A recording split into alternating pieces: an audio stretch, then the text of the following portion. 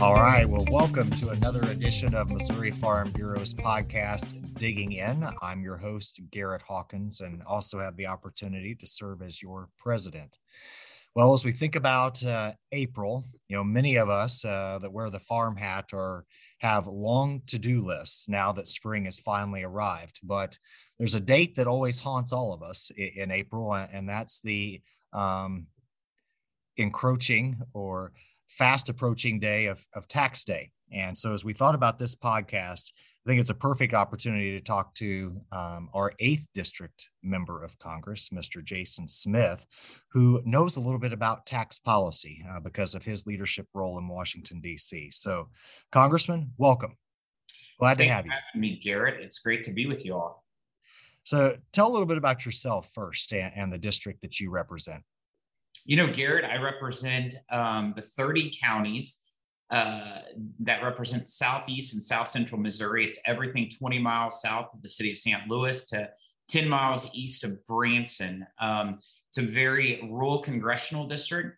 We grow everything in our congressional district except for citrus and sugar, rice, cotton, you name it.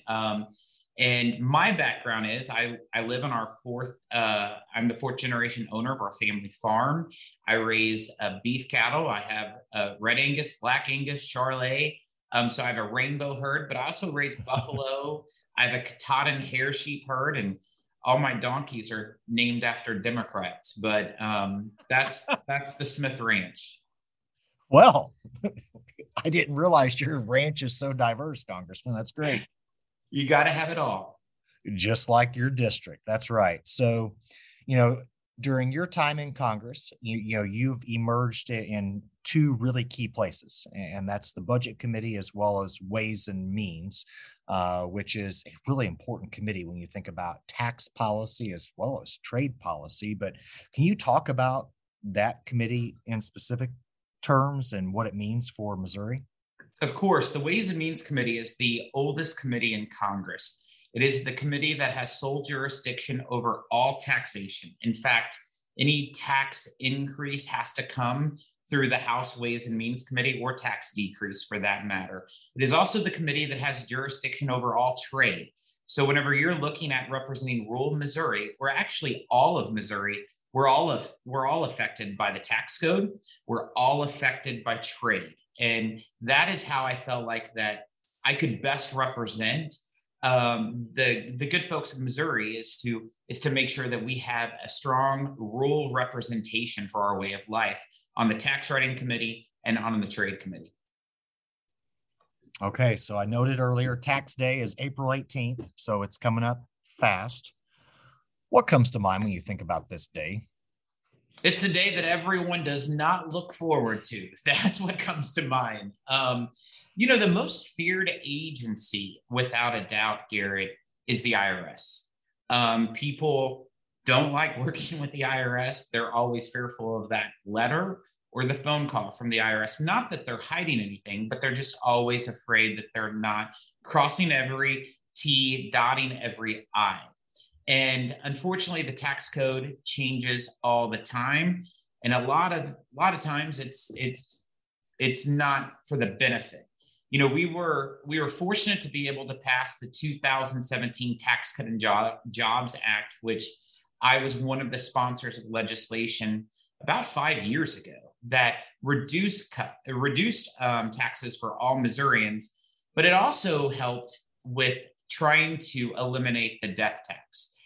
We didn't get the death tax eliminated in that proposal, but we definitely made it in a better direction, where the deduction went from around $5 million to now it's over $11 million per person. Unfortunately, we're facing a lot of attacks right now from the president's budget, which is proposing to increase those taxes, and increasing not just the death tax, but increasing all kinds of taxes. Glad you mentioned the death tax, because through your involvement in Farm Bureau and connection to Farm Bureau through the years, our work on the death tax. It's always been a huge priority for us in talking about just the unjust, unfair nature of taxing death. And as we fight to transition farms from generation to generation, this is such a huge issue that weighs on our members. It's also an issue that Missourians through the years have really championed. So can you tell us a little bit more about where the death tax, you're the lead now in the House on this issue in terms of trying to eliminate the death tax. So why did you jump on it? This has been a piece of legislation that I have been the lead on since my former colleague, who is now the governor of South Dakota, Kristi Noem, was the lead prior to that. When she left Congress, I took over the work that she had done, and then Kevin Brady had done that before her, the current Republican leader of the Ways and Means Committee. And right now, I'm in partnership with a Democrat member. He's actually the chairman of the House Ag Committee, Sanford Bishop, which is extremely important. The two of us are the leaders, for the complete repeal of the death tax. That is just to eliminate it altogether. We have 155 co-sponsors of this legislation. It's extremely important. It's where we'd like to be. It's the number is HR 1712. Unfortunately, we're facing a lot of opposition from the Biden administration and Bernie Sanders and Elizabeth Warren, who are not friends. They believe that once you die, you should be doubled and tripled taxed. That's not the way that we believe it should be. You work your entire life, you're taxed your entire life. The last thing that your heirs, your kids, and your spouse needs is a bill from the IRS. But unfortunately, they don't only support the death tax. Some of these people want to increase the percent that you pay upon death. So tied to the death tax and this whole conversation is stepped up basis, which obviously its preservation has been such an integral part as we advocate for common sense tax policy and certain tax policy. I know you led or are leading on a resolution on maintaining the importance of stepped up basis. I think you have over 70 co-sponsors, probably at least. Can you just talk a little bit about that? I mean, because it seems like you've got a very much a holistic strategy here as you advocate for common sense tax policy for farmers, ranchers, and small business owners. Stepped up basis would be extremely detrimental, not just to farmers, but all small businesses in Missouri if this would take an effect. And this has been an aggressive push by the administration to virtually eliminate stepped up basis. As recent as the president's budget that just came out a week ago Monday proposed eliminating stepped up basis or drastically changing stepped up basis. Let's just say that. And so this is a current fight. We're trying to show the support in Congress that we do not want elimination of stepped up basis, but we are definitely up against a fight. Just put it that way. And then over on the Senate side, you have Senator Warren who has been pushing legislation to basically put into law what the president's budget has proposed. So, Congressman, when you talk about the budget and obviously the administration's priorities, I think it's safe to say that you have maybe some differing viewpoints on spending, and we continue to hear. We don't hear as much right now about Build Back Better, but it seems like it's at least being pieced out. Certainly, that's what we see with the president's climate agenda of how it's parceled out across government. Just talk to us a little bit about. I mean, we're raising taxes for a reason, right? I mean, to pay for things. So what's that look like from the two committees that on which you sit?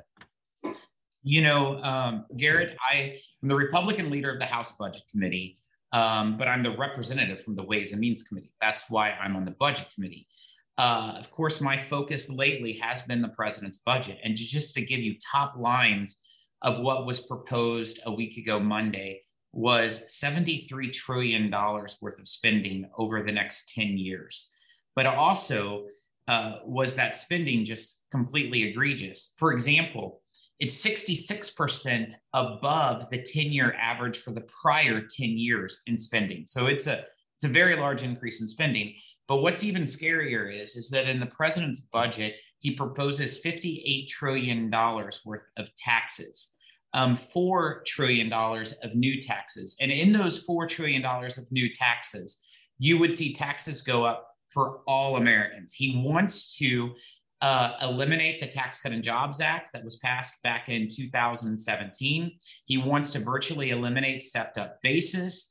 The list goes on and on. But what they're trying to do within the budget is to still push through the Build Back Better, as I refer to it, the Build Back Broke. And he created a fake deficit neutral account where they want to spend roughly $5 trillion and still put roughly half a trillion dollars towards implementing the policies of the Green New Deal. For example, they're wanting to create a methane tax.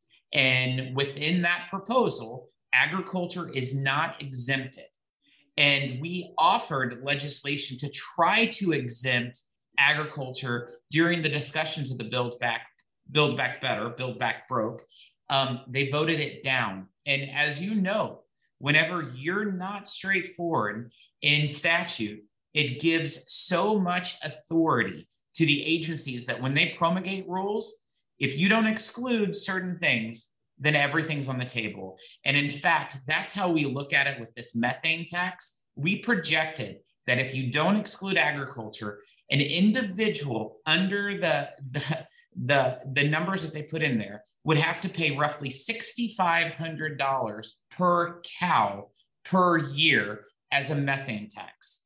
The war on rural America, when it comes to the policies that's implemented in this budget proposal, are awful. They're trying to push you towards electric cars, electric tractors. And I can tell you, Garrett, I don't know of any farmer in my congressional district in Southeast Missouri, and we have a whole lot of farmers. I don't know of one that has an electric tractor. And even if they did, they're also trying to propose, based in the policies in here, to eliminate our number one power generation, which is coal. 70% of all the electric generation in our congressional district and over the state of Missouri is from coal power, but they're wanting to eliminate it. It doesn't make sense. And that's probably why we have an energy crisis, why we have an inflation crisis, and why we have a lot of other crises. Well, I mean, I guess on a positive note, you could be a trendsetter and be the first to purchase an electric tractor, Congressman, for your ranch. I'm not a wealthy guy, and I don't have the $150,000-$200,000. Nor will I ever be driving a Tesla either, Gary. Okay, all right. Well, I appreciate that you're going on record saying that, Congressman. You know, we've got a few minutes left. You're kind of hinting at it, obviously, just the regulatory climate. I appreciate it, your comments on methane. We've got policy reiterating our position on any type of tax of that nature, but we've got a return of waters of the U.S. We see, essentially a regulatory agenda on steroids. Any comments on WOTUS or anything else on the regulatory front? Yeah, it's very concerning to myself. I know it's concerning to Missouri Farm Bureau about reopening the regulations in regards to waters of the United States. We're quite alarmed with trying to redefine the definition of a navigable waterway. What also concerns me, back to the budget, is that on average, the different agencies had roughly 11 to 12% increase. However, EPA stood out above the rest of them. The budget that was proposed increases the funding to the EPA by 25%, the largest of all agencies. It clearly shows where they're wanting to direct their priorities. And the fact that WOTUS is one of their top priorities in redefining the words of a navigable waterway and also the regulatory makeup is quite concerning. As you know, before, we were concerned about a navigable waterway being a pothole that's filled with rain on a gravel road. And then that could be considered a navigable waterway, and you'd have to get your necessary permits just to operate. That's scary. The regulatory machine can be one of the most lethal machines for small businesses or for our farmers just to operate, whether it's dust on county roads, whether it's the dust at the gin down in Dunklin County. It's a tough thing that we got to be watching. And if the EPA continues to have a highly appropriated and funded budget, it gives them more tools at their disposal to inject environmental policies that will be very, very detrimental to rural America. Well, we are watching very closely. I know you and your team are staying abreast as well, and we're doing our best to keep you informed as to everything that we're monitoring across the spectrum, as well as our member adopted policies. It's obviously very evident for our listeners at this critical time as we approach tax day. There was no one better to have on this podcast just to kind of set the stage as to these conversations in Washington. So just really appreciate, your attention to detail, because obviously detail matters. And so are there any bright spots you want to leave us with, Congressman, before you hop to the next meeting? As well as I'll note that we have more than 300 FFA and 4-H members here today as a part of our Youth Leadership Day. They're at the Capitol visiting with their lawmakers. So you have a background in youth programs. So why don't you end us on a really upbeat, positive note about the importance of their voices in the policy process? I'll tell you, just like the FFA creed, I believe in the future of agriculture. How that starts out, those young men and women that are at our state's capital and with you all today, it's awesome. They are not just the leaders of tomorrow; they're the leaders of today. And if I would have not ever had the opportunity to be in that program, I would not be serving in Congress, without a doubt. When you walk into my office here in Washington, D.C., what you'll see framed is my FFA jacket. I take such great pride in that because I was a shy kid who could not get up in front of a group of individuals to say a sentence, let alone two, especially doing that FFA creed. I could never do all 5 paragraphs at once because I was so shy. It's a program that definitely changed my life through leadership abilities, leadership skills, but also the supervised agriculture experience that I had. My FFA project was what helped fund and make it possible where I could be the first one in my family to graduate college. So as I say, it definitely changed my life, and it's changing the lives of those 300 men and women, young boys and girls that are there. So thank you all for hosting them. Thank you for making their visit to the Capitol special. I did that whenever I was in high school, and so I know how fun it is. Well, if they were all sitting here right now as a part of a live listening audience, we'd do a power clap for you. But certainly I look forward to when I greet them after lunch. I'll make sure to say that I had the chance to visit with you, Congressman. And, once you've worn the blue and gold jacket, you always have that feeling. And I tell you, Robert's Rules of Order, through your time as a policymaker, you cut your teeth like the rest of us getting parliamentary procedure as a freshman and sophomore in high school, which is pretty cool. You can always tell those FFA kids when it comes to Parley Pro. You absolutely did. And also participating in the contest team for parliamentary procedure. We weren't nearly as good as some of the other schools in South Central Mo, but we showed up. You know what? You showed up and you kept showing up, and that's why you're in Congress. So Jason Smith, thank you for joining us. Thank you for your service on these important committees, and keep digging in and leading the good fight for common sense tax policy. That's another edition of Digging In. Thank you all for tuning in, and we will talk to you again soon.